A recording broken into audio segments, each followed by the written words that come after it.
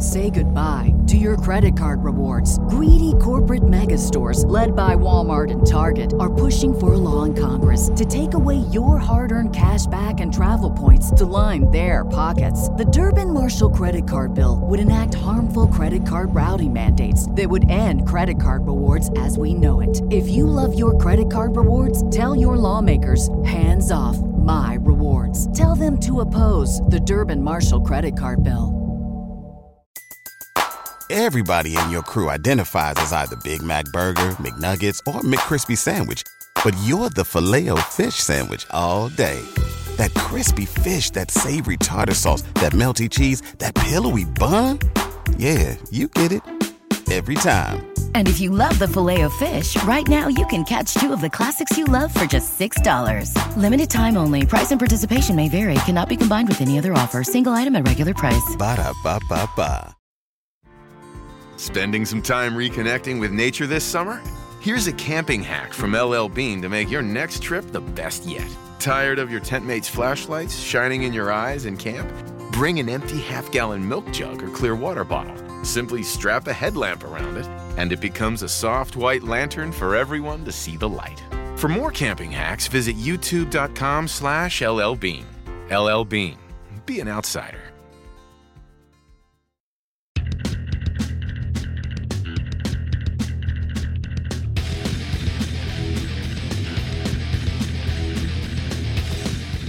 Hey everybody, and welcome to In the Clinch MMA podcast on the Fight Game Media Network. Paul Fontaine alongside Ryan Frederick, and I want to thank you all for listening. And I want to encourage you to subscribe to whatever feed you're listening to this on, and leave us a 5-star review. And if you haven't already, please consider subscribing to the Fight Game Media Patreon. Patreon.com/Fight Game Media. It's just $5 a month. You get about 15 to 20 podcasts a month from all the great hosts here. Garrett Gonzalez, John LaRocca, Robert Silva, JD Oliva, Mike Gilbert, Justin Nipper, Fuji. What's his name? I'm drawing a blank on that. Yeah, Saito, right? Fumi Saito. I'm sorry, Fumi. Fumi. Yeah. Like, it's like the most popular. I was like, Fuji doesn't sound right. Yeah, it's the most popular podcast on our whole network. So just subscribe to that and you can write it down with Justin and Fumi. So normally we start off our show with the We Have to Talk About segment, and there wasn't really much here. You had given me a suggestion that was kind of something we were going to talk about on the show anyways. So I just thought I'd update people. For those that don't know, my son's got a pretty severe illness that he's dealing with right now. He's in the hospital in the ICU, hooked up to a ventilator, and in a medically induced coma. He was exposed to mold, and we believe in his apartment, although that's currently being investigated. So I kind of let everyone know on Twitter, Facebook, and everything, and the support has just been overwhelming and just so much appreciated. Kind of like Ryan when you had your thing, a while ago with your dog, I wasn't asking, I didn't have a GoFundMe or anything, but I had so many people ask me, do you need money? And I'm like, no, we don't need money. We're in Canada. Everything's covered. It's just, we need prayers and we need good thoughts and everything. And I've got so much of that. It's so much appreciated. Had even family bringing me food and, and people volunteering to go visit him and stuff. So it's just been great. So for the last, I'd say 24 to 36 hours, he hasn't gotten any worse, which is good. He's not getting better yet, but at least he's not getting worse.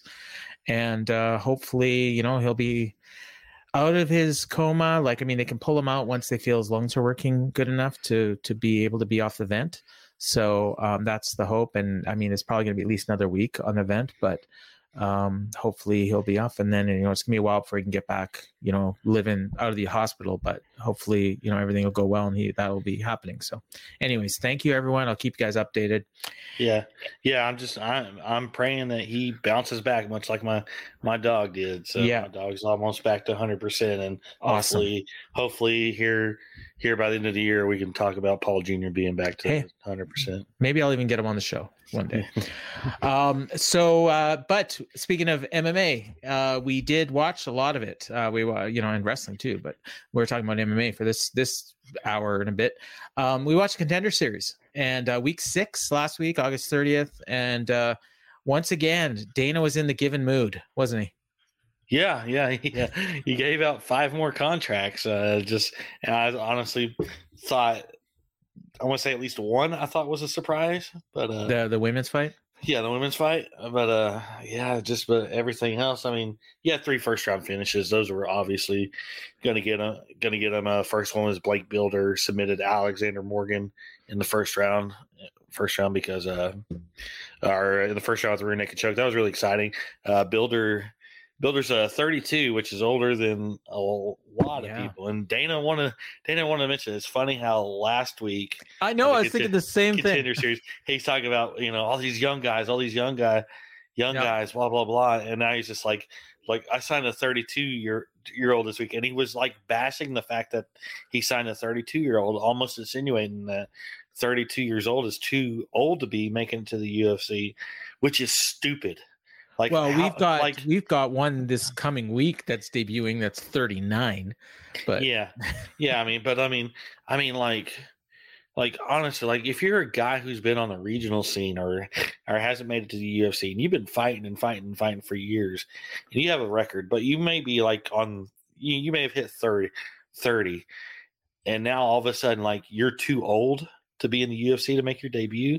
Like how does that make sense? Like, what does that tell you as a fighter when Dana White is saying 30 is now too old to be debuting in the UFC? Like, it crushes a lot of people. He should have never said that. He should have never said that. First he's bitching about, signing too many young guys, but they're ready. And now he's, bitching about like, I shouldn't be signing these old guys. I mean, well, it's funny. I mean, imagine if he had that mentality. Imagine if that mentality was there, when Randy Couture was, was a big thing. It's it's we see in pro sports often, especially like baseball, these career minor leaguers, and then all of a sudden they get a break in their 30s, and some guys perform and have a good last 5 years of the career. Some of them don't, but I mean, I don't think anybody's ever too old to get a chance if they prove themselves, but or too young. I mean, look at even the U.S. Open. I mean, we just saw Serena Williams, and she's 42, and just was she made it to the third round, beat the number 2 player in the world, and then we got like teenagers, playing. So it's dumb to say 32 years old is too old. Too old to be making the UFC when one of your biggest stories of the last year was a 43-year-old winning the light heavyweight title. Yep. Exactly. And how like just that the situation behind that, but everybody else got contracts. Cedric Dumas, he was the star. He was the star. He was the star of the show. Show, in my opinion. Yeah, and then I mean, Dana was all super high on Yusaku Kanishita. I reserve judgment till I see him again, but he's putting him over as like the next big Japanese superstar. I mean, the guy's 6-1. They need Japanese stars. So I mean, just when you see somebody who ends up having a finish like that, I mean, you're kind of like, it's like your eyeballs will light up. Well, he's on one leg too. 22 years old though. So good for him. And it was, and we got that 17-year-old coming up in a week or two. So it was another fun night. I got through the show like super quick. I turned it on like the next day on my lunch hour, and it's like, okay, I'll get through a few fights, and I think I watched the whole show. So in an hour, like when I don't watch the video packages and the entrances, it's pretty easy. And then I watch I always like to watch the interviews, so I did that after this, like later on in the day when I was done work. But another good show. 5 more contracts. I mean, literally, like, think every single person that's won has gotten a contract this year, except for like 4 people on the opener. And the Bo Nickel. That's it. And everyone else has got a contract. And Bo Nickel signed anyway. So and then this week I'm looking at the upcoming one, and there's a few undefeated fighters fighting each other. Gabrielle Bonfim and Trey Waters in the semi-main, and then the opener, the women, Teresa Bleda and Nayara Maya. A lot of Mayas in MMA. And main event, I don't recognize any of these names. I don't know if you are. Trey Waters maybe sounds a little familiar. You familiar with any of these guys? I'm kind of familiar with the Bonfim twin, our brothers. Right? Yeah, they mentioned that last week. Yeah, and I feel like I've heard of Jimmy Lawson. I'd have to look up the record to see if it's the same one. Yeah, he's an LFA guy. I've seen his name in LFA press releases. I've seen actually Nariman Abbasov as well, because I used to watch those Fight Night Global shows all the time, and he's a veteran, 28-3. He's 28 years old, so he's been, he's probably fighting 3-4 times a year. Yeah, Jimmy Lawson, is another one. Looks like a heavyweight. Yeah, big heavyweight. So yeah, should be another fun show. I expect it's like every one of these. It's like one women's fight that goes the distance and a bunch of finishes, and I would predict something similar this week. We'll see what happens. And we had still got Bo Nickel coming up in a couple weeks, right? Yeah, he's on the very last. He's on week 10, the very last episode of the year, which he'll probably win. Officially UFC deal on debut, and I would say probably debut on the December. You're in December really quickly. That makes sense, because he probably won't take any damage. All right, and so next up we've got UFC Paris. I just had everything loaded up, and then we had some technical difficulties starting the show, so we had to restart, and I had everything up, and then I didn't. So here I got UFC Paris up now, and we talked about this last week. It was basically a 2-fight card, although they did the smart thing and moved up, like probably the third biggest card that was on the prelims. They moved on to the main card, just I think 1 or 2 days before. But it was another hot crowd. At times, most of the time, I would say, they were down for a few matches, but whenever there's a French person on, especially Gane and Benoit Saint Denis, those were like the two guys that got the biggest reactions, I thought. But it was a fun show. We got name dropped in the same fight by Michael Bisping, which was a trip. I still don't even know what he was talking about. I know I was gonna record it and play it, and I just didn't think about it, but I forgot about it, but until just now, literally. But basically, what it was I had tweeted out the round score, and then said, fun fight so far. That was my quote, and then I guess he had read it, and he says, I'm with Paul Fontaine, and then they flashed up your score, which was the exact same as mine, and even the wording of the tweet was the same, except you didn't have the fun fight so far part, but 10-9 after the first round or whatever you said. And then he's like, oh, I mean, what am I saying? I mean Ryan Frederick. So I think he, like, in his mind, like, looked at my tweet and then saw yours right away while he was still talking, and then thought, oh, I must have just messed up the names in my head. So it was just kind of funny, because he's like, the way it came off though, if you listen to it without context, he's like, I'm with Paul Fontaine. Oh, what am I saying? It's almost like he was burying me, but that's not at all what happened. So it was just kind of funny. People noticed it, and I picked up a few followers. It's always fun. But but the show itself was it was pretty good. It's a typical fight night show, but when you have a hot crowd like that, it makes it better. I was flipping back and forth between this and the WWE show in Europe and in the UK, and it was kind of interesting listening to the crowd reactions and comparing them and stuff like that. And I thought this crowd, they were just starving for MMA, and they got a good show. So, but here's a quick question, and I'll show you the difference. On the WWE show, UK wrestlers, what was their record? Like people from I think every one of them lost. Yeah, they went 0-3, whereas the French fighters on this show went 5-0, and it's like you can't even book like you could book all the UK, like this is just you could book all the UK guys to win, and you don't. And here it is, a real sport, MMA, anything can happen, and all the home country people go 5-0. I always find that just funny. The only one who wasn't really from France, but he was French and he was a big crowd favorite, was Charles Jourdain, and he lost, but it was a great fight. Yeah, and, he's from Canada, so he's from Canada, but he got a big pop, and they loved his name. Quebec, It's French, but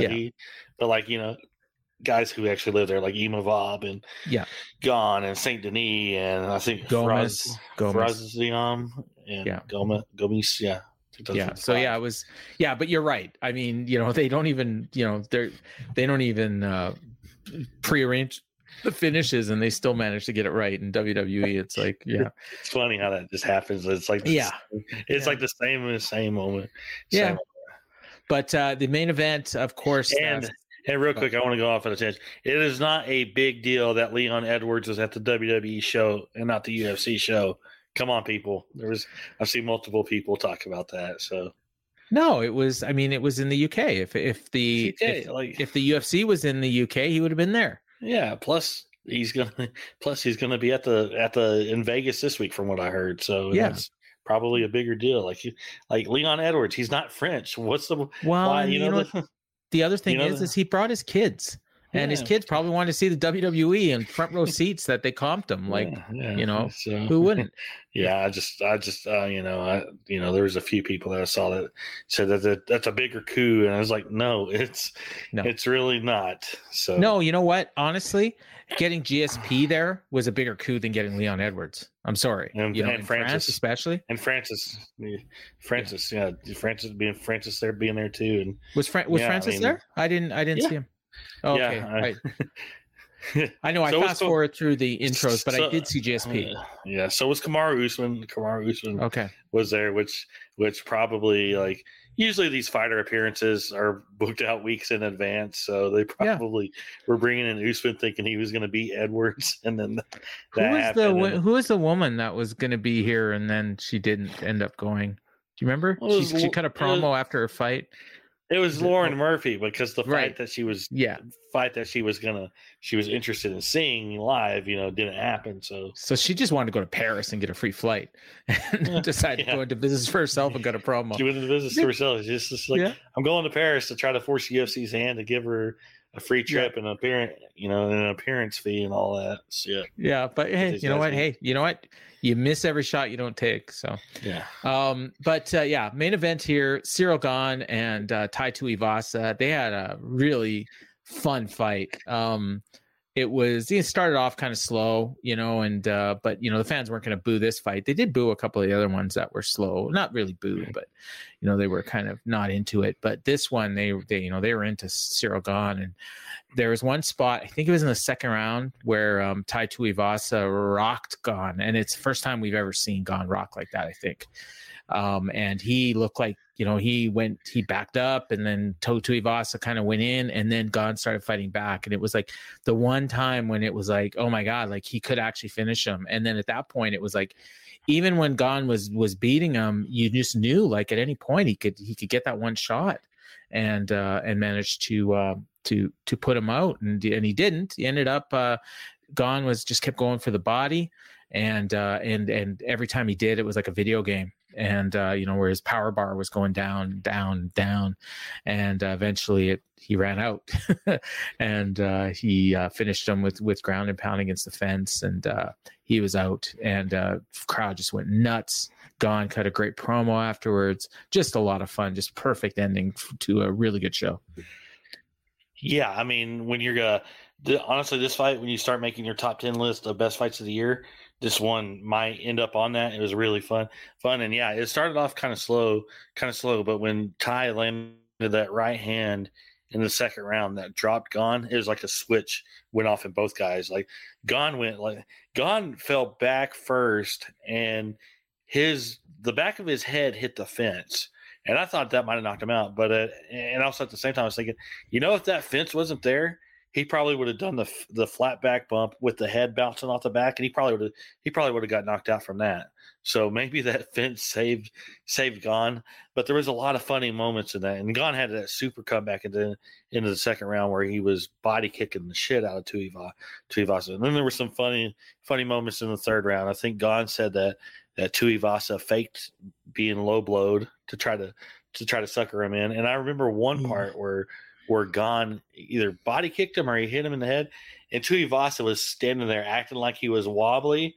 And all of a sudden, Gon comes running in, and Tuivasa almost connected with the right hand, like he was suckering him into making a mistake, because it was at that point.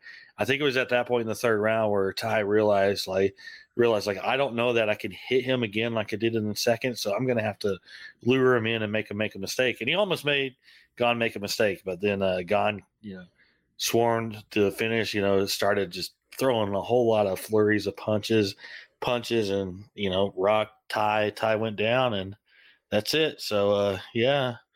I mean, a very, very impressive performance by Cyril Gane. I thought this was his best showing in the UFC, to be honest.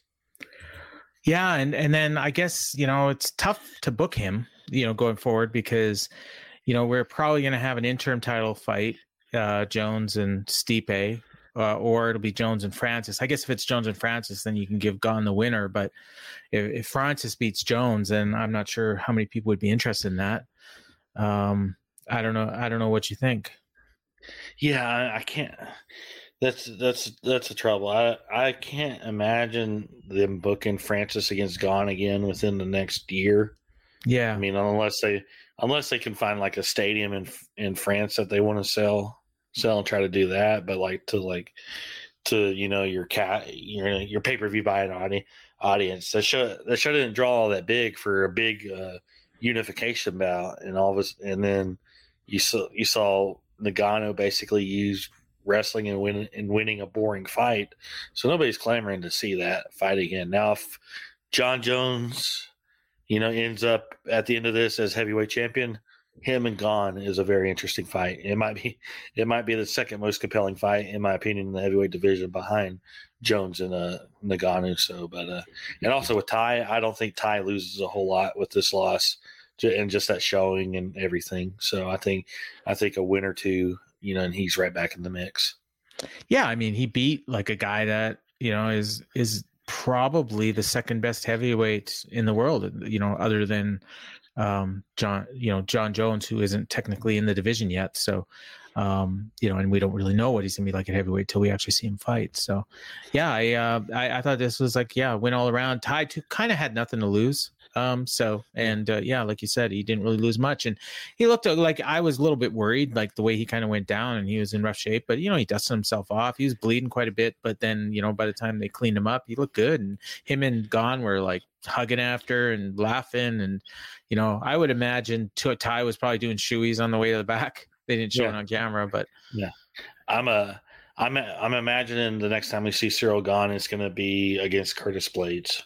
There you go. That's a good one. They haven't done that yet, have they? No, that's a fresh fight, and it's okay. Two top contenders. Perfect. And it keeps them both busy. So that's what I'm envisioning, that fight. And a win for either one of them, kind of erases the losses that they've had. Yeah, exactly. Yeah. So that's good. NFL Sunday Ticket is now on YouTube and YouTube TV, which means that it just got easier to be an NFL fan, even if you live far away. Like maybe you like the Bears, but you're hibernating in Panthers territory. But with NFL Sunday Ticket, your out-of-market team is never more than a short distance away. Specifically, the distance from you to your remote control. NFL Sunday Ticket, now on YouTube and YouTube TV. Go to youtube.com/presale to get $50 off. Terms and embargoes apply. Offer ends 9/19. No refund. Subscription auto renews.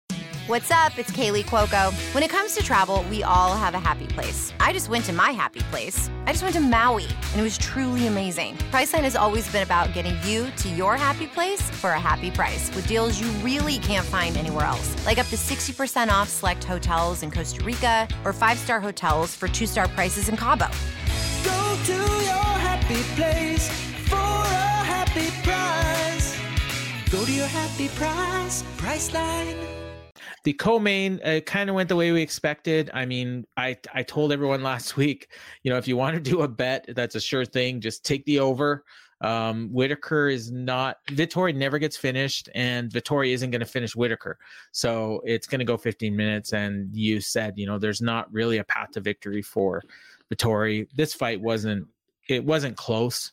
Vettori, I mean, he was never even close to being finished or anything, but he was clearly not on the same level as Whitaker, and Whitaker is easily the second best middleweight in the world. And until we see what Pereira does. But it was a fight, and maybe wasn't a typically terribly exciting fight, but the crowd was into Whitaker, so it was kind of fun to watch. Yeah, I said this on Twitter during the third round, and I'm going to repeat it here. Robert Whitaker is a really fucking good fighter. Like he's pure skill wise, he might be top 5 in the sport. I mean, he's so good, and I would argue he might be a better fighter than Adesanya. Adesanya's striking though is just better, and I think he just has Whitaker's number in that instance. But this was just Whitaker looks so good here. Just everything, like it was. It's hard to say. Like he's level. Him and Adesanya are so many far levels above everybody else at middleweight, and unfortunately, we've seen Whitaker lose twice to Adesanya. So we're not gonna. I don't think we'll ever see it again, and that's a damn shame. But yeah, he's so good. And he flat out said it. I mean, he was talking about Vettori like he knew Vettori was tough because Whitaker said like I hit Marvin Vettori very very hard, especially in the second round, and Vettori wouldn't go down. And it was a good showing for Vettori because I mean, he got down.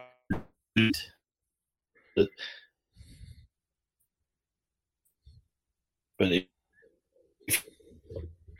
you look at his last several years, his only losses are to Whitaker. So, yeah. I mean, and they mentioned the same thing. Bisping actually mentioned the same thing in the commentary that I mentioned on the show last week. That you go back I think it's 7 years, and the only people that if you take away Adesanya, these guys had neither one of them had lost in 7 years, but they've both been beaten by Adesanya twice. And then Vettori after the fight had this weird moment where he grabbed the mic and he did a speech in Italian, and they never translated it. And then they just kind of ignored that it happened and went over to Whitaker. I got a translation from it. Okay. I did too. But you can read it, 'cause I don't have it handy. I don't have it in front of me, but basically he spoke in Italian, and there was a big Italian contingent that flew into Paris to support him, and he just basically thanked them all for coming and said I gave it my all, and just basically thank those Italian fans for coming to support him. That was pretty much it. Yeah, and but it's weird that I guess there's probably just nobody around that understood Italian. That could translate for him. So, because that one, well, they probably had one. They probably. Oh, sorry, I didn't mean to interrupt you there. No, go ahead. They probably what? They probably had the Italian translator on the outside, and obviously with Vettori losing, they were like, yeah, you can stay out there. So that's probably where that was. Yeah. I did like that, and I don't remember ever seeing this before. Maybe they've done it and I missed it, but they had a French translator that was literally translating every single one of the interviews.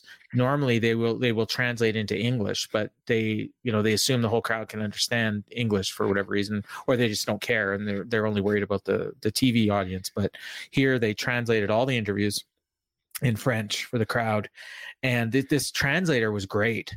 He was kind of showing emotion and stuff. And I told you in a DM, I thought he looked like a buff Tony Khan, but more personality. He was really good, and he added to it. And I understand a little bit of French too. So he was actually, translating really well. So that was one little thing I definitely liked about it. So those are the two big ones. And I guess, I guess we'll do our 3 stars. I think I let you go first last week, so I will go first this week. And okay. As always, I always pick the women, and Stephanie Yeager, featherweight, looked really good, beating the debuting Eileen Perez, who also looked good.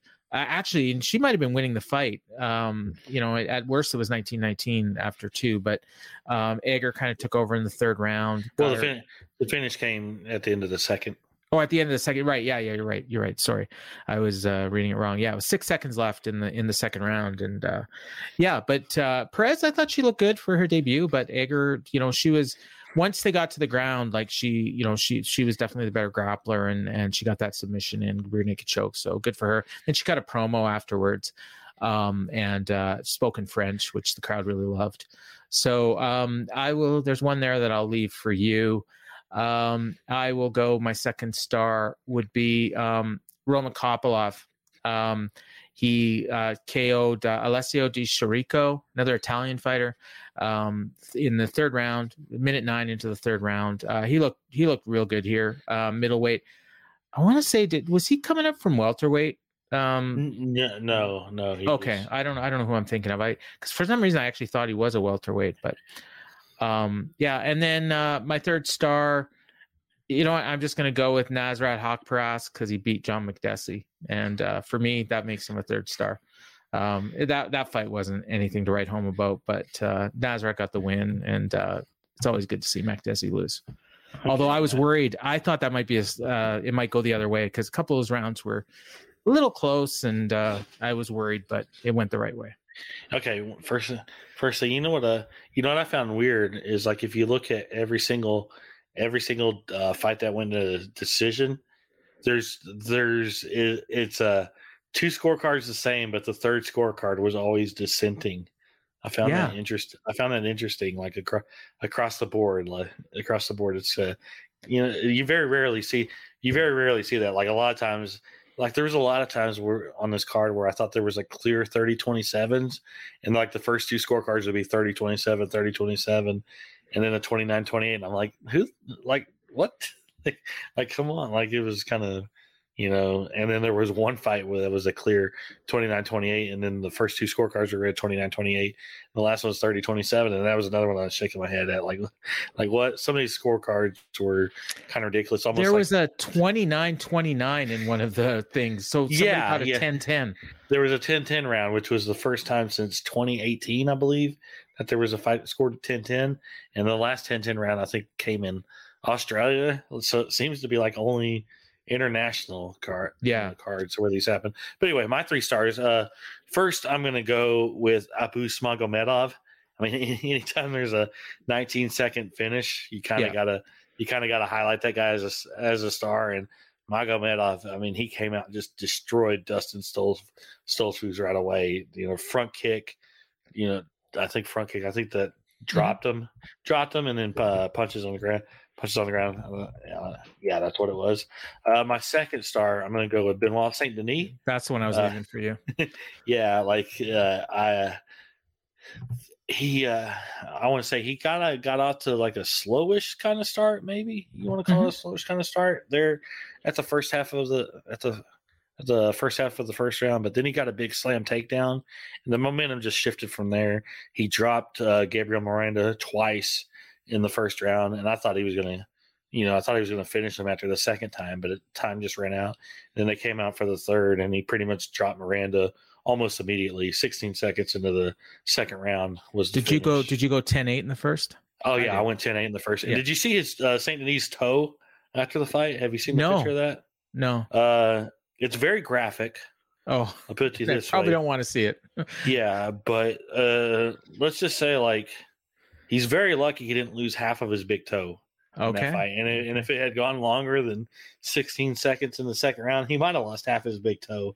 Like, it was disgusting looking. Like I wasn't even like actively like, it was one of those after the show ended Saturday, because it was an early show for us.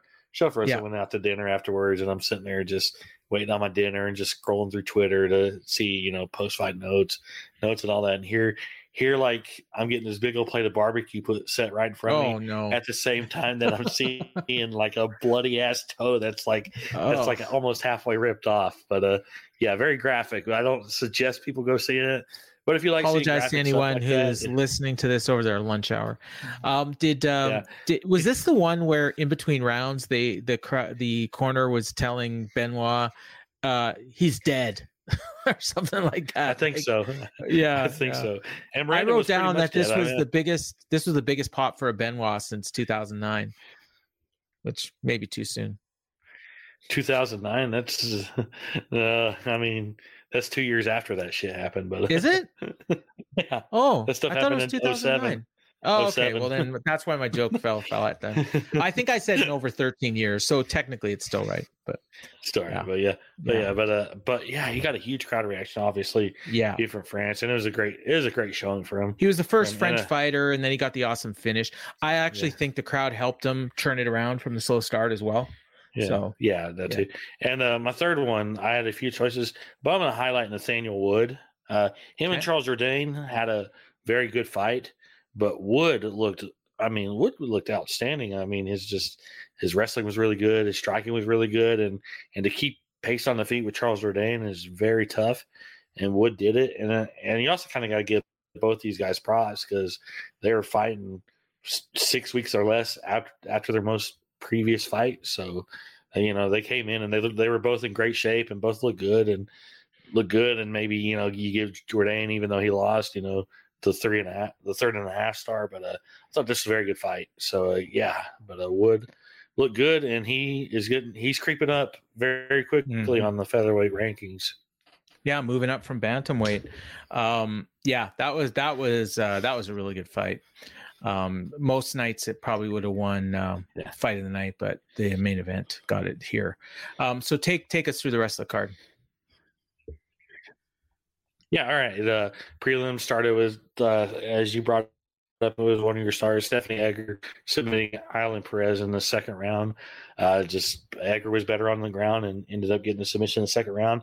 I thought it was funny, and I didn't bring this up when you were talking about it, but her post-fight scrum, she was just talking about how Island Perez needs to stop focusing on twerking and start focusing on fighting because Island Perez was, I guess, doing the whole twerking thing. She was doing it on her way out, on her walkout, was doing it at weigh-ins, and just kind of a funny comment. Then we had a bantamweight fight. Christian Quinones finished Khalid Taha 315 in the first round. They had a back and forth fight, and then Taha was rushing forward, and Quinones landed a right hand, and Taha, kind of went to his knees, and then Quinones landed another right hand that kind of just started momentum shift to the back, and there was a couple more punches, and it was stopped. People were saying early, maybe yes, maybe no. It's very judgment call. But I thought, even if he didn't stop it at that moment, a few seconds later, it was going to be over. So I don't think it was a bad call at all. And then we had the lightweight fight, Benoit Saint Denis finishing Gabriel Miranda in the second round I just talked about. Then we had Fares Ziam, unanimous decision over Michael Figlak. I think McCall Figlak, I think that's how you say it. 30-27, 30-27, 29-28. Really good showing from Ziam. And, not much more about that. That was the one that had the 29-29. No, they had 29-28. The 29-29 was later. Oh, okay. It was later. You're right. Yeah, sorry. Yeah, then we had a lightweight fight. You talked about Nasrat Akparas, unanimous decision over John McDessie. I thought Akparas just very clearly won all three rounds, but a judge gave McDessie a mercy round for some reason, but very clear win from Akparas. And then we had, to close out the prelims, Abus Malgomedov finished in Dustin Stoltzfus 19 seconds with the front kick and follow punches. The main card, featherweight fight kicked off. Nathaniel Wood over Charles Jourdain that I just talked about. Then we had another featherweight fight between two debuting fighters. William Gomi over Jarno Aarons, a majority decision, 229-28, and then the 29-29. I thought Gomi won the first two rounds, and the third round was the Aarons round, but the third round was the 10 round that the one judge gave him, and the other two gave him to Aarons. But the first two rounds were Gomi round, so that was the difference there. Then you had Roman Kopylov, third round finish over Alessio Di Chirico. Then you had another really good fight, and this is kind of a big one. Nasruddin Imavov, a unanimous decision over Joaquin Buckley, 229-28 scorecards and a 30-27. Imavov definitely won the first two rounds. Buckley was coming on strong in the third round. Nearly he had Imavov in trouble in a couple moments. It almost looked like he was going to drop him and finish him a couple of times, but it was really that reach of Imavov. You could see just the height and reach difference in there was pretty big. And Buckley I thought looked good in losing. I don't know. I mean, he definitely won the third round, so that 30-27 scorecard was bad, but a very good showing from Imavov. And like I said, Buckley, I don't think lost a lot in losing. And then we had the co-main event, Whitaker over Vettori, 30-27, 30-27, 29-28. Yeah, I mean, Whitaker won all 3 rounds. The 29-28 scorecard was dumb, but yeah, very, very outstanding performance from Whitaker. And in the main event, Cyril Gane over Tai Tuivasa, 3rd round knockout with 4:23 of the 3rd round. Yeah, real good show. 15,405 fans at the Accor Arena in Paris. $3.4 million gate, which is, that's not bad for a fight night. One of the better ones they've ever done. And the bonuses went to Benoit Saint-Denis, Abus Magomedov, and then Gane and Tuivasa got the fight of the night. So, it was a real good show. And this week we're I want to bring up some stuff that they had David Shaw, who runs kind of the let me pull it up, the overseas stuff. He oversees the Canadian and UK offices for David Shaw. Okay, he had a few interesting things. He claimed that the UFC is planning on returning to the pre-pandemic level of international shows in 2023. That they were looking at Scandinavia and Spain. They talked about trying to get to Canada 3 times next year. Year, I mentioned Toronto, Edmonton, and Calgary being possible pay-per-view cities. It's all about having available dates. That's the biggest thing. Yeah. When it comes to arena shows right now, both for UFC and any other sports or entertainment thing, like the venue. You have, of course, that already have dates locked down due to the NHL and NBA, and then you have just now is a time when everybody can get back to going and touring stuff, bands, Disney on Ice, stuff like that. So arena dates are very hard to come by, so it's all about trying to get dates. And but yeah, those are a couple things he said post fight. So there was that. All right, cool. So this week, it's a big one. UFC 279 could be Nate Diaz's final fight, the rare pay-per-view that does not have a title fight. Main event is Khamzat Chimaev against Nate Diaz. Obviously, biggest fight in the career for Chimaev, and again, maybe the last fight for Nate Diaz. Khamzat is huge favorite, one of the biggest favorites that you'll ever see in a UFC fight. Believe minus 1,200. I saw somebody, you can get a parlay on Nate and Tony Ferguson to win, and it's I want to say 29-1 or something like that. Somebody texted me and said, yeah, is this a good bet? And I'm like, well, no, because I don't think either one of them will win. But then it's at 29-1, why not? Things can happen. And, and it's got me thinking, I think Khamzat obviously is going to win, but there is a path to win for Nate Diaz. And we saw Khamzat get tired in his last fight, I thought, in the 3rd round. And if and this is going to, this could go 5. So if Nate Diaz manages to get him tired, who knows? He almost finished in Leon Edwards. And I don't think Khamzat's quite at the level of Leon Edwards yet. So, and Ferguson can absolutely beat Lee. I don't expect him to, but he could definitely do it.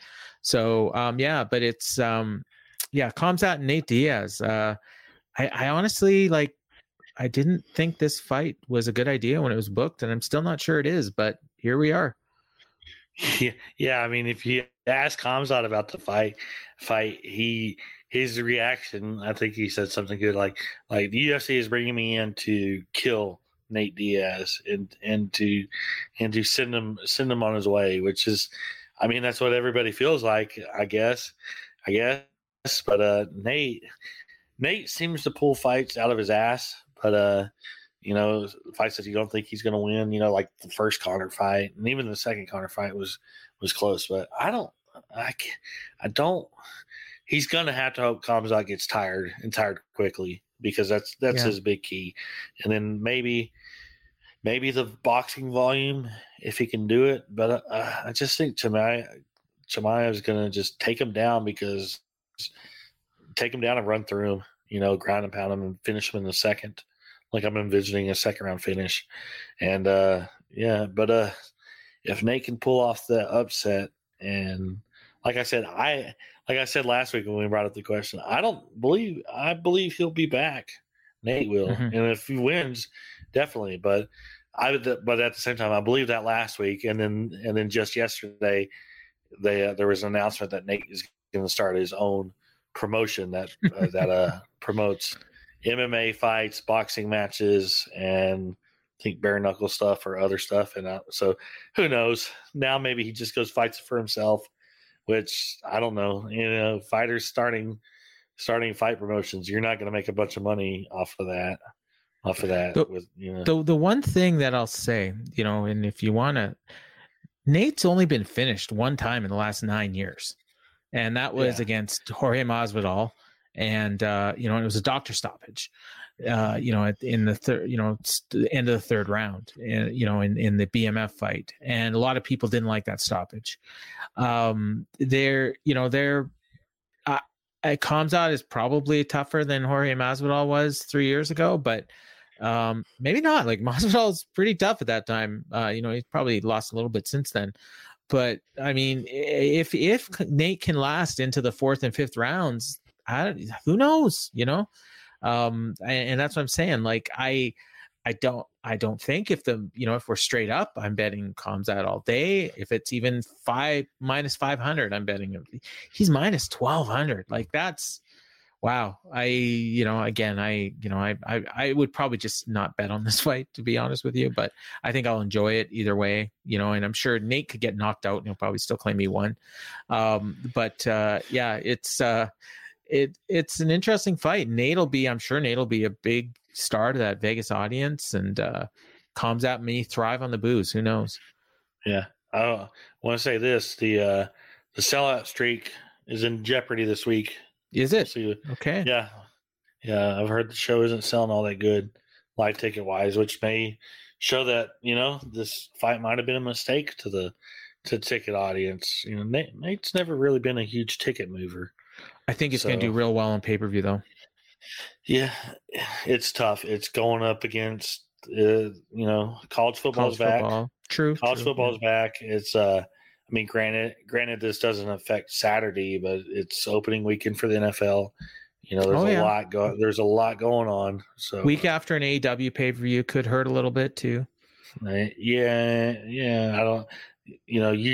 Usually I've seen some very good correlation with those. The ones that have been like the same weekend, like neither's affected the other. Okay. But yeah, it's we'll see. We'll see. It'll be an interesting one. Nate's been a draw. Nate's been a pay-per-view draw before, so they'll buy, so or they'll just so. What the last AEW one was it?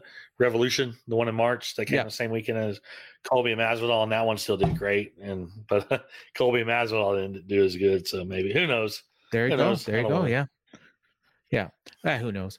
And then the co-main is, again, kind of for top two fights, this is kind of maybe the weakest you're ever going to see. I mean, Tony Ferguson is, probably like 3-4 years past his prime against, Li Jinglong, who's, a fun fighter. Everybody loves him, especially in the Asian markets, but he's not exactly, a headliner, maybe fight night, but this kind of fight was just kind of thrown together. Tony Ferguson doesn't even really wrestle or fight at that, at welterweight, but he took the fight, and kind of a do or die for him, I think. Yeah. I mean, this is, to me, does it feel quick? Still feel quick coming back from that knockout from Chandler in May? You think 4 months is too quick? Kind of. Yeah. I mean, especially the way he lost, like he looked, I almost was surprised he didn't retire, but it's Tony Ferguson. Yeah. It's Tony Ferguson. He's crazy.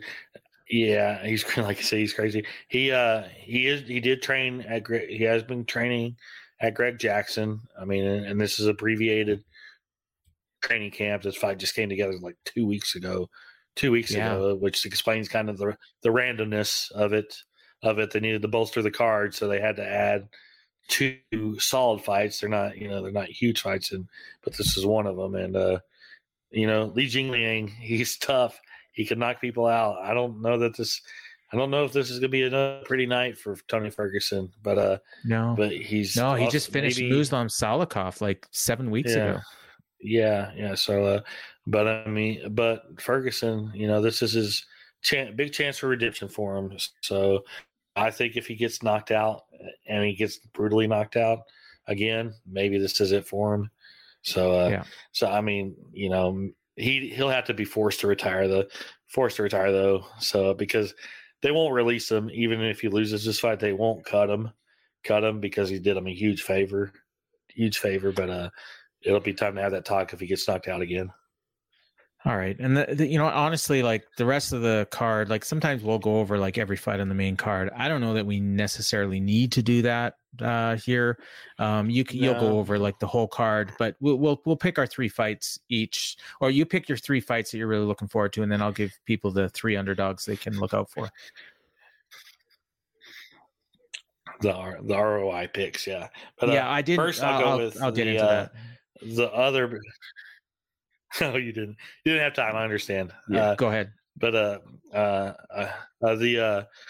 first one on the 3 fights to watch list is the other kind of big fight that was added late. It's going to be a 180-pound catchweight, but Kevin Holland and Daniel Rodriguez. That's such a fun matchup against 2 really exciting fighters, whether you want to call them welterweights, middleweights, whatever. I mean, this fight should be pretty damn fun. My second fight to watch, I'm going to go with the main card opener, and it might be surprising that I'm picking this, but Johnny Walker and Ion Cutelaba. Just something about that fight screams craziness and a crazy finish. And Cutelaba is crazy, and Johnny Walker is just different. And and I have a feeling somebody's going to sleep in that fight. And my third fight to watch, I'm as much as I want to pick Hakeem Dawodu against Julian Rosa, I'm going to do this one just for you, Paul. And Jake Collier, heavyweight fight. Jake Collier, and Chris Barnett. Yeah, I mean, talk about 2 guys.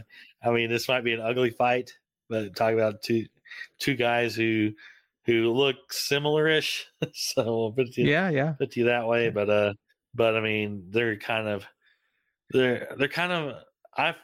Chris Barnett is definitely a cult favorite, and especially after that win he had over John Vellante at Madison Square Garden. He got super popular after that. But I feel like Jake Collier is kind of becoming kind of a cult favorite. The middleweight who ballooned up to heavyweight during the pandemic and just looks completely different, but has put together a little bit of a solid run lately. I think he's won. Got his record here. Well, he lost his last fight, although he probably should have won against Andre. He's kind of 500 over the last 6 fights. Yeah, it's kind of messed up. Yeah. All right. 2 straight. Yeah.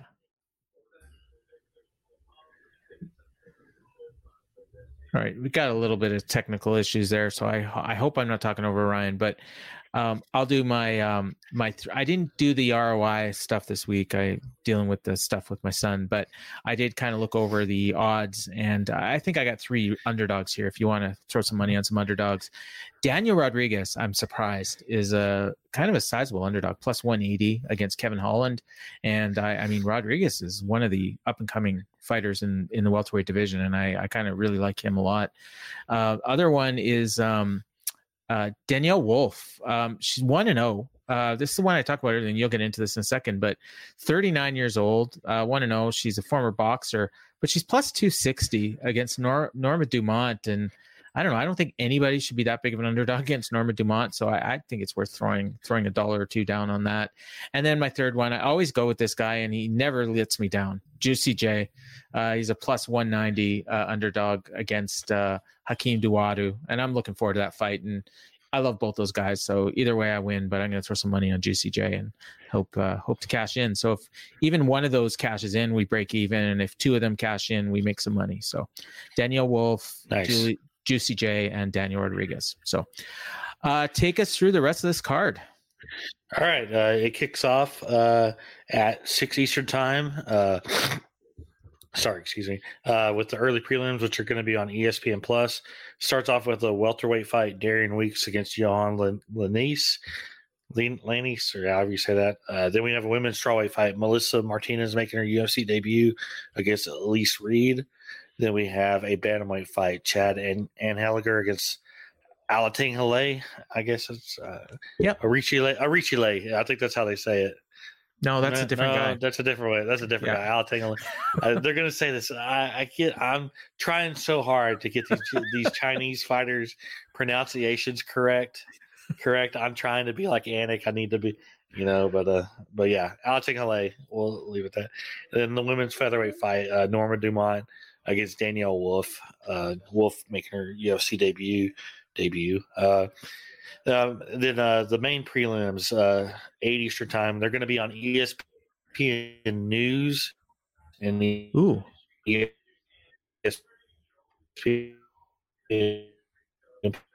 Plus due to college football. Kicked off with the head Tululin against Jamie Pickett.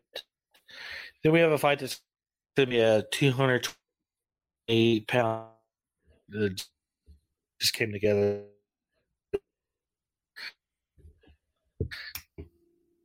This week.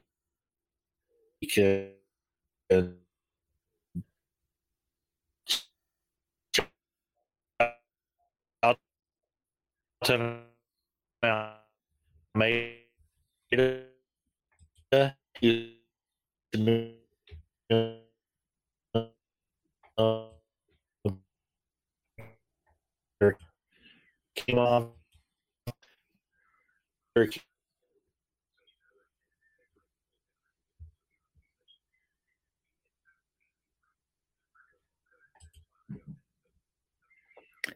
All right. It looks like we lost Ryan there while he was doing the rundown. I'm going to try and get him back real quick. Let me just get there. But he was going through the main card of the UFC 279. Just a second here.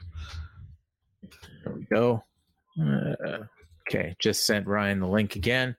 But I will try to get you guys all up to date there until I get him back. So yeah, he was talking about the catchweight fight, Jailton Almeida and Anton Turkalj.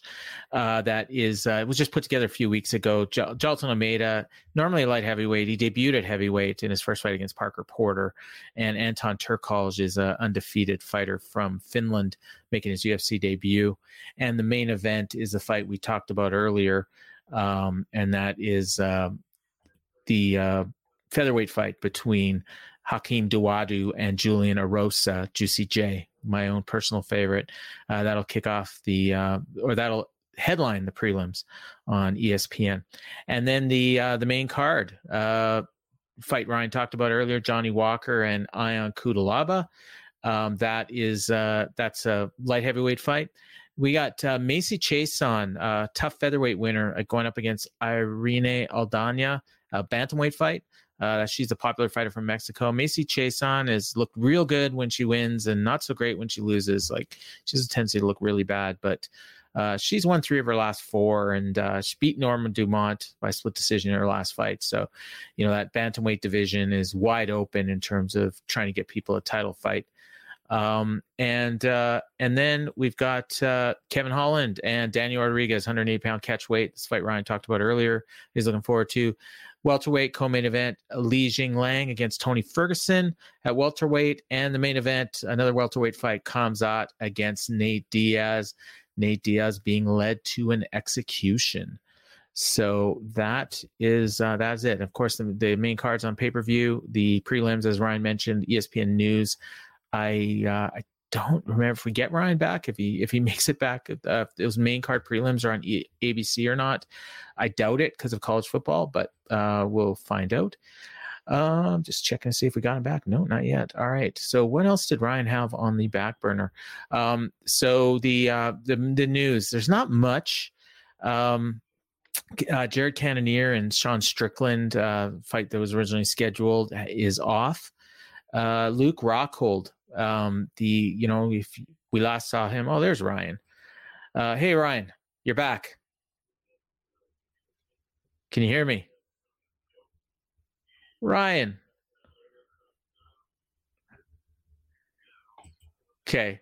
I don't know if you can hear me, Ryan, but I did finish off the card preview for you, and was just talking about the news. We've got Luke Rockhold talking about coming back, even though it looks like he might have retired after his last fight. I can hear you.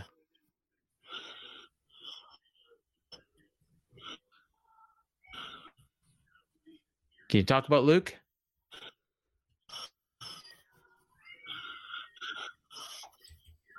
Okay. The other news that Ryan had, I mentioned Cannonier and Strickland. UFC releases Harry Hunsucker, Yanan Wu, Claudio Silva, Francisco Figueiredo. So that fight we've been talking about forever between the Figueiredo brothers at flyweight, never going to happen. And Youssef Zalal, which surprised me a little bit. And then some fights that have been made over the last little while, just looking over them. Marina Rodriguez and Amanda Lemos is kind of a big fight. Jennifer Maia, Marina Moroz, pivotal fight at women's flyweight. Brady Highstand getting a fight, I believe, from the Contender Series.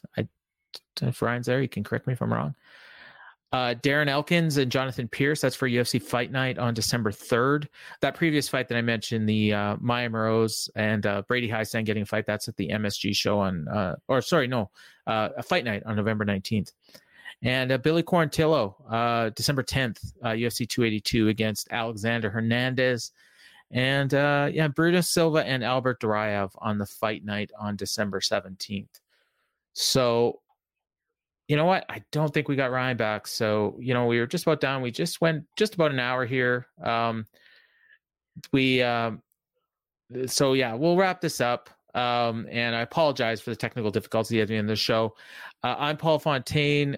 You can follow me on Twitter at Paul Ace Fontaine. Ryan, of course, you can read his coverage of in the Wrestling Observer newsletter every Monday. So he'll have coverage of, he won't have coverage of last week's show because there wasn't a show last week.